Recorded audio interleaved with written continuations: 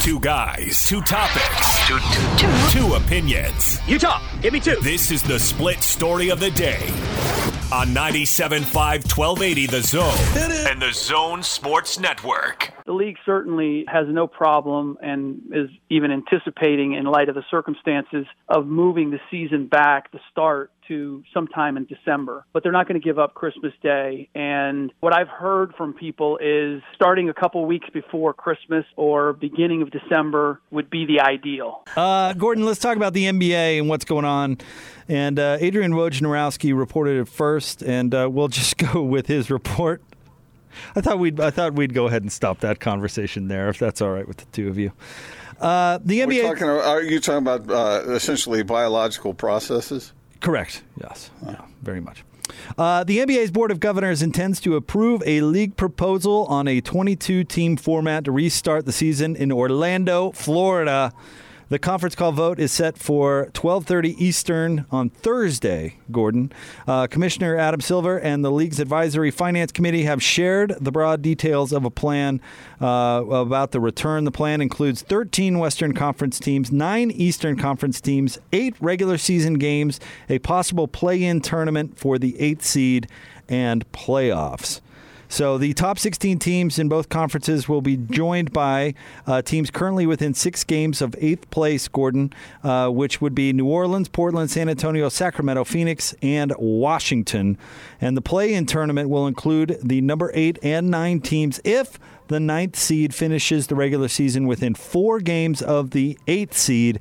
In that case, the number 8 seed enters a double elimination tournament and the 9 seed a single elimination tournament. See, I think that's pretty generous to the 9th place team. See, if you're within 4 games? Okay, so I thought that too until I rethought it a little bit. And maybe I still do, actually, because 4 is a lot. But think about this, Gordon. Those teams that I just mentioned that are outside the playoffs, they just went to being the worst teams in the league. So they are going to be the underdogs in every game almost, and when they play each other. They're going to be the underdogs in every game they play. There's going to be real aggressive swings in the standings because all of a sudden you're weeding out the automatic W's. Right. And so, if you're playing the Lakers, the Clippers, the Rockets all in a row, wins might be tough to come by. You know what I mean? So 4 games might not be as wide a berth as we picture 4 games in our mind because all of a sudden it's going to be harder to get W's, which means you could lose ground quick and you could gain ground quick.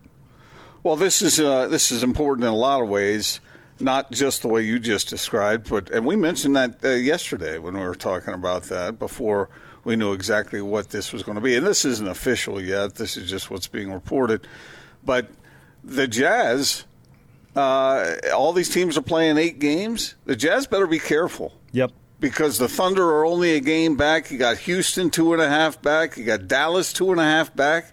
And they might be able to make some headway, too. I mean, Denver's just, a game and a half ahead of them? The Clippers are 2.5 games ahead of them. So everybody's going to have to be ready to go if seeding is important to them. Now, I don't know how the Lakers feel about that because maybe they feel like they've got remarkable talent and this is just going through the motions here. But I don't know. I understand it. It's a different season. It's weird to have this kind of break toward the end of it, but I guess it's growing on me a little bit. I think it's all right. I was in favor of going straight to the playoffs, but maybe this will be okay this way as long as everybody can stay safe. But I still think that 4-game gap from 8 to 9 is that even I understand what you said, Jake, but I think that is a fairly wide gap. And we wondered whether there would be any Eastern Conference non-playoff teams involved in anything, and sure enough, there's one. They're the Wiz. So, yeah. It also works in Phoenix's favor because they, some people thought they might be left out, and now they have an opportunity. Meanwhile, you have teams that are not qualifying for any of this who are upset. One, because they don't have an opportunity to continue to develop their team. 2, they think 9 months is a long time to go between games. So they're campaigning. If they can't get into this, then they're campaigning for a fall league, some kind of competitive structure where their teams won't have to just sit on the sidelines for that amount of time, which is a long, long time. I will grant them that. Yeah, I have sympathy for that. But, I mean, pretty much every single one of our NBA guests that we've had on has said in some way, shape, or form, not everybody is going to be happy with this. Yeah. And, it's unfortunate. I have sympathy for that. I think you're Atlanta. You're a developing team. You want to get Trae Young minutes, game experience. You want to get him on the same page as Clint Capella. I mean, they have some motivations to play these games because they're developing teams. These aren't necessarily veteran teams that would benefit from rest. So I certainly can sympathize with that and would embrace any solution like a fall league if possible or something that they could come up with. But the truth is, I mean, no solution was going to please everybody. It just wasn't going to happen. My response to those teams that are complaining about not getting in would be you should have played better earlier. I mean, nobody could have forecast this. Nobody knew this was happening other than Madame Zelda out there somewhere. We didn't know. Nobody knew. And so, that's the way it is. It's not completely fair, but it's not completely unfair. A little addendum to this as well. Adrian Wojnarowski sent this out. He said, while players and coaches will be allowed to golf and eat at outdoor restaurants in Disney, they will also be required to maintain social distancing. Okay. What I don't understand is somebody was saying the way the players are going to sit on the bench, they have to be a certain amount of distance apart from each other. How does that make sense when these guys are out on the court getting in each other's jocks, playing defense and banging into each other and being in very close proximity? So I'm not sure I understand exactly what the rest of that is. That feels like, and I don't mean this as negatively as it's going to sound, but there's a little propaganda to that. Okay. You're going to send the message that you're being careful. I mean, ideally, the bubble concept is that you don't have to worry about the transmission. Even though, as we've talked many, many times, the risk is always there. The idea is to minimize the risk enough that you don't really have to worry about it and can continue on.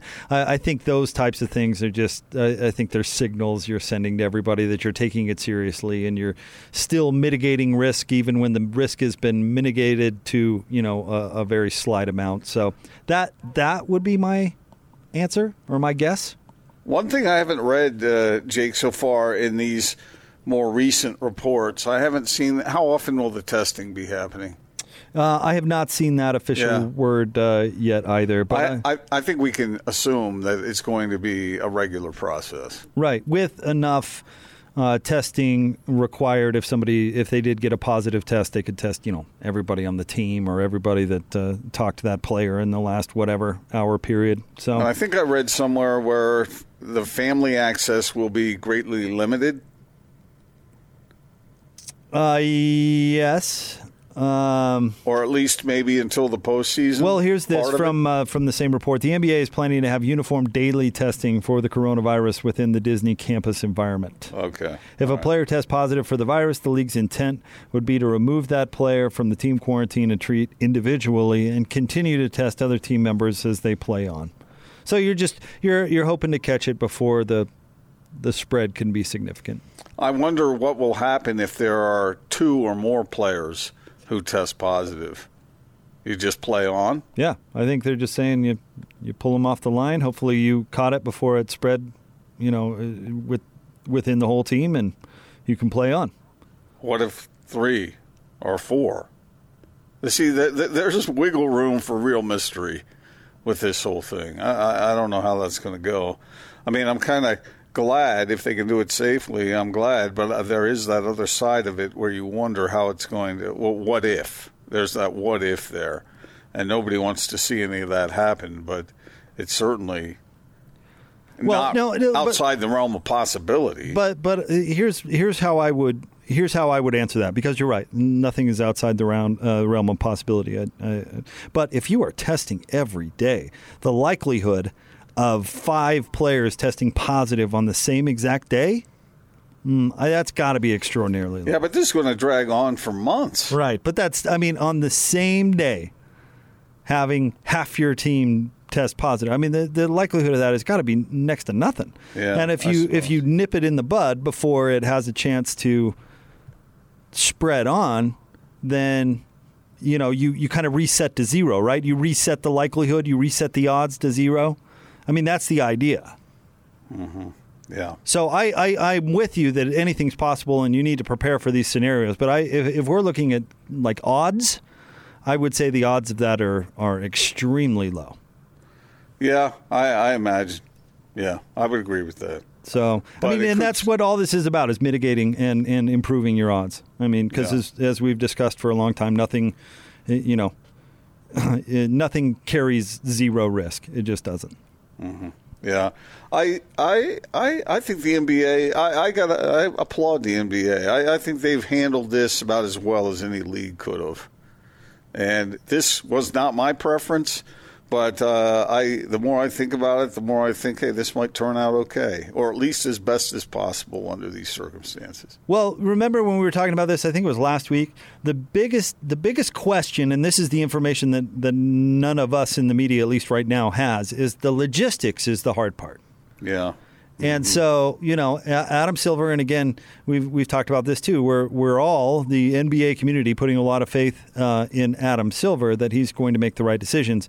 And so, if he looks at the logistics and says he believes that they can pull off this thing with 22 teams, well, then I'm inclined to trust him, because that's the biggest question. And everybody who doles out an opinion doesn't have the answer or even remotely to that question. So we've all got to trust that Adam Silver and the NBA can pull this off logistically, because that's the biggest question mark.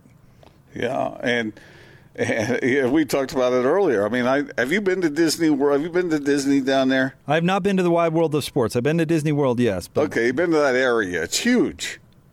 Well, I mean, it's a big, big area. 40 square miles, right? It's bigger than Manhattan. But I wonder about the accessibility to hotels. And especially the kinds of hotels these guys are used to staying in.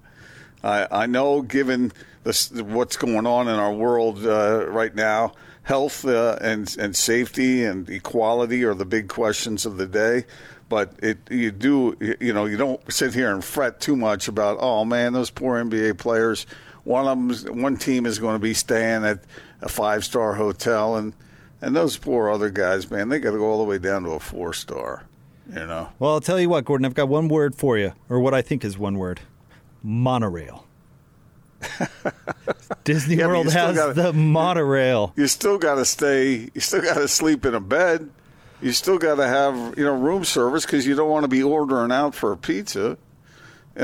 Well, they can go to outdoor restaurants, Gordon. Oh, I have pizza. Oh, I forgot you poisoned Michael Jordan.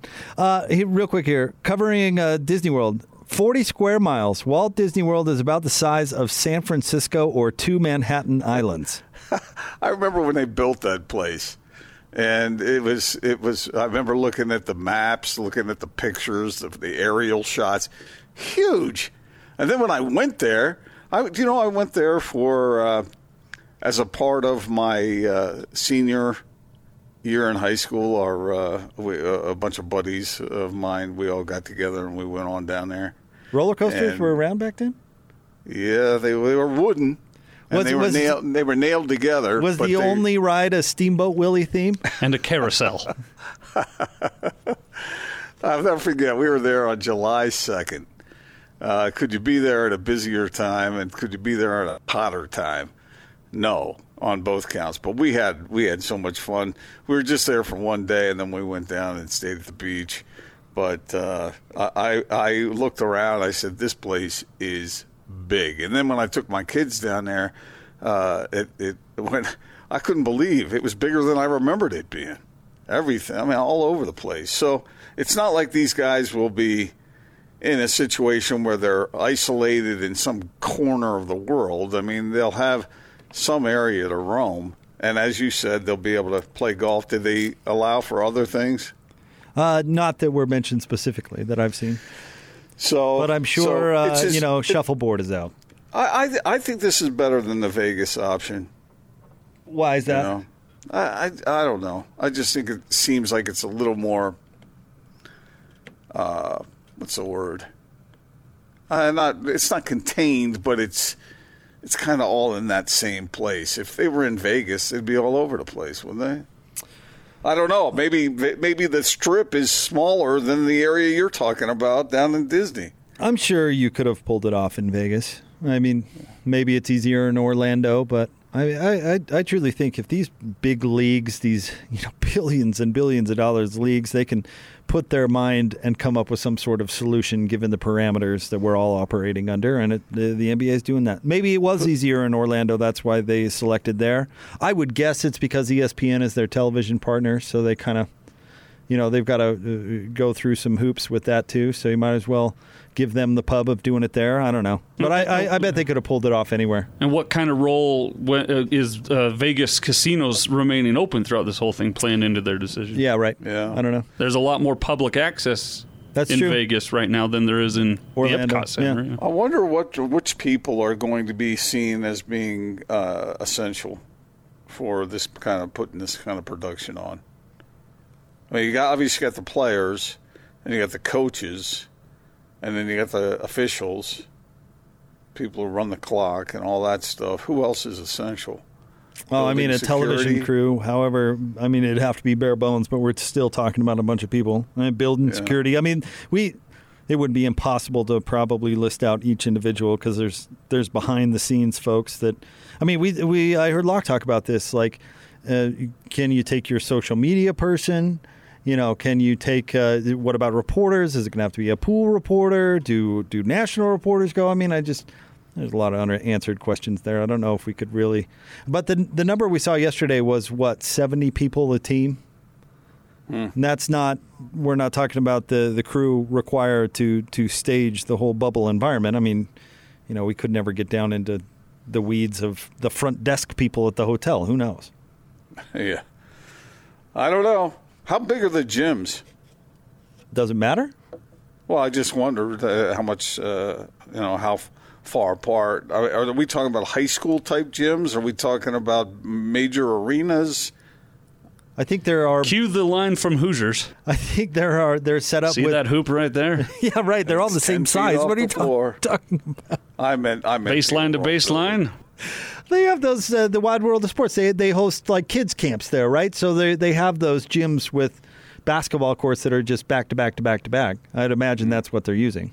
Yeah. Okay. Yeah. I mean, picture a big barn with a dozen basketball courts. So will games be going like from 7 in the morning until 10 o'clock I think at night? they said the first ones are going to start at noon, somewhere right there, noon Eastern. So, and then they'll just do almost like your college football Saturday, Gordon, where you have the time slots. So the first games will start at noon. Second games start at, and we're talking Eastern here, so it would be 10. Start at 10 here. So like March Madness times. Yes, exactly. You give, 3 hours to get a game in and a break, and then start the next game. So maybe you have 4 or 5 time slots where you can play games. I mean, it's going to be a smorgasbord of NBA basketball. Like it actually has the potential to be really, really cool, I think. That sounds pretty cool. I just hope everyone stays awesome. Healthy. That's all. I mean, we haven't seen basketball for how many months, and when it does come back at the end of July, we're going to have wall-to-wall basketball all day, every day for at least first few weeks. What if people decide they like this better? I don't think that doing a bubble environment for an NBA season is permanently possible. So I don't think their opinion is going to matter much. We have a whole generation of sports fans who have grown up watching games on TV.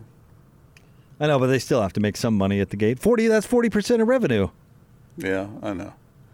And you can't, get under normal circumstances, you can't fill a 20,000 seat arena at noon on a Tuesday.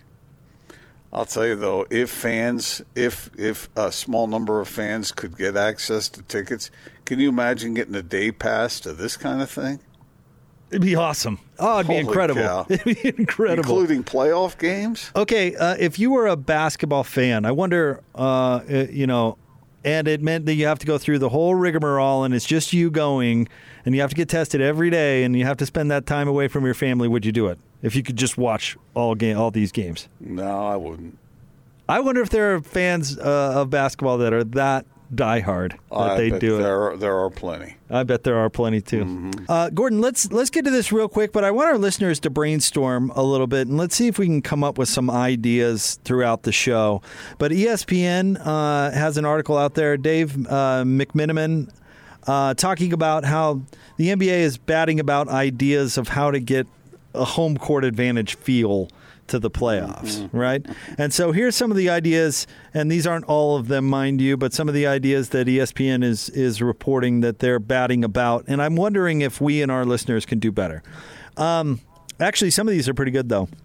Here, the higher-seeded team being awarded the first possession of the second, third, and fourth quarters following the traditional jump ball to begin the game. The higher seed team being allowed to designate one player to be able to be whistled for 7 fouls instead of 6 before fouling out. The higher seeded team receiving an extra coach's challenge. The higher seeded teams being able to transport their actual hardwood home court from their arenas to Orlando to try to preserve the feel of their home playing experience. And one more, an off-court feature in which playoff teams in order of seeding 1 through 16 receive first choice on picking which hotel they will stay at in the ESPN Worldwide of Sports complex at Disney World Resort. ESPN is owned by Walt Disney. So there are some of the ideas that are out there. Gordon, any? Do you like one, dislike one? What do you think? I think they're all dumb.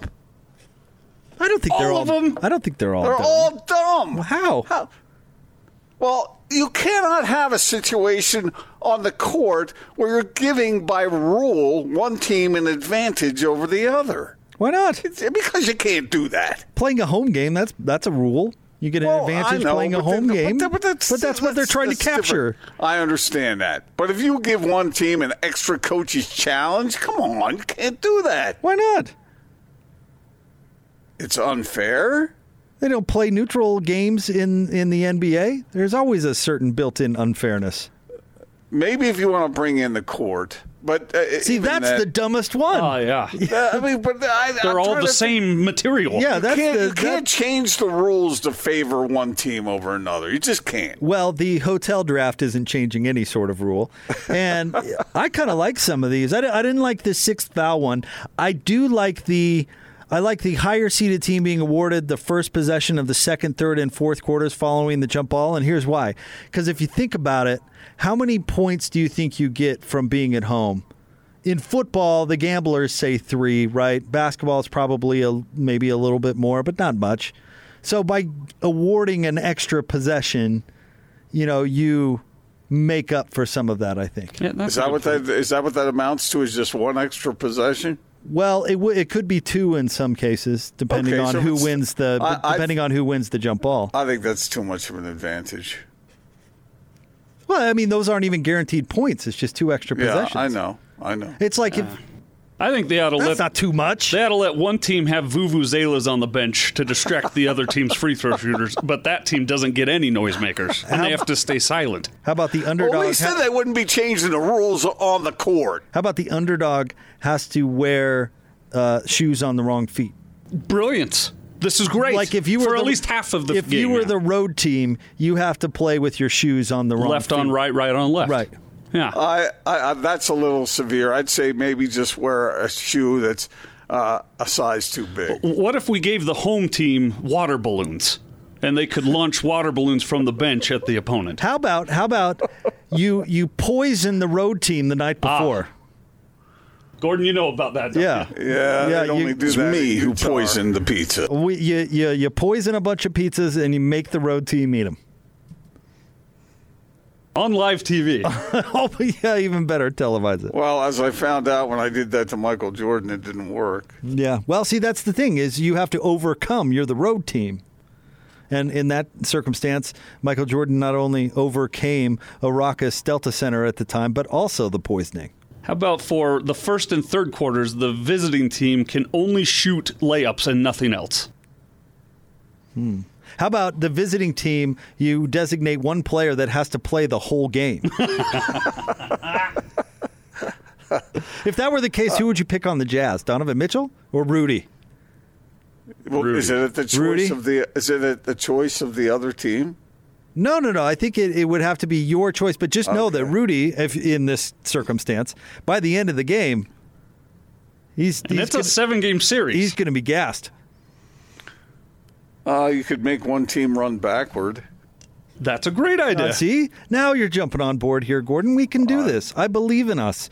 It's funny, but it's stupid. At Jake Scott Zone, at Gordon Monson, at Austin Horton. I honestly, a couple of these I don't think are stupid. The hotel one, I really don't think that's stupid. I think that could give you an advantage. The possession one, I don't think that's stupid. How does sleeping in a bed give you an advantage? Because if it's a bed at the Ritz or a bed at Tom Bodell Leave the Light On. Right. See, you get more rest. Where you're bunking with the backup. Staying at the nicer hotel might actually soften you up a little bit. It might. See? You never know. I'd still, if it were me, I'd pick the nicer one. Maybe you'd get some coach out there that wants to motivate his players, and they would actually pick the lesser hotel. Ah. Huh? How about something like this? How about a coach who disallowed from talking to his players for a quarter? Yeah, see? Now you're thinking. All right, stay tuned. 97.5 and 1280 The Zone.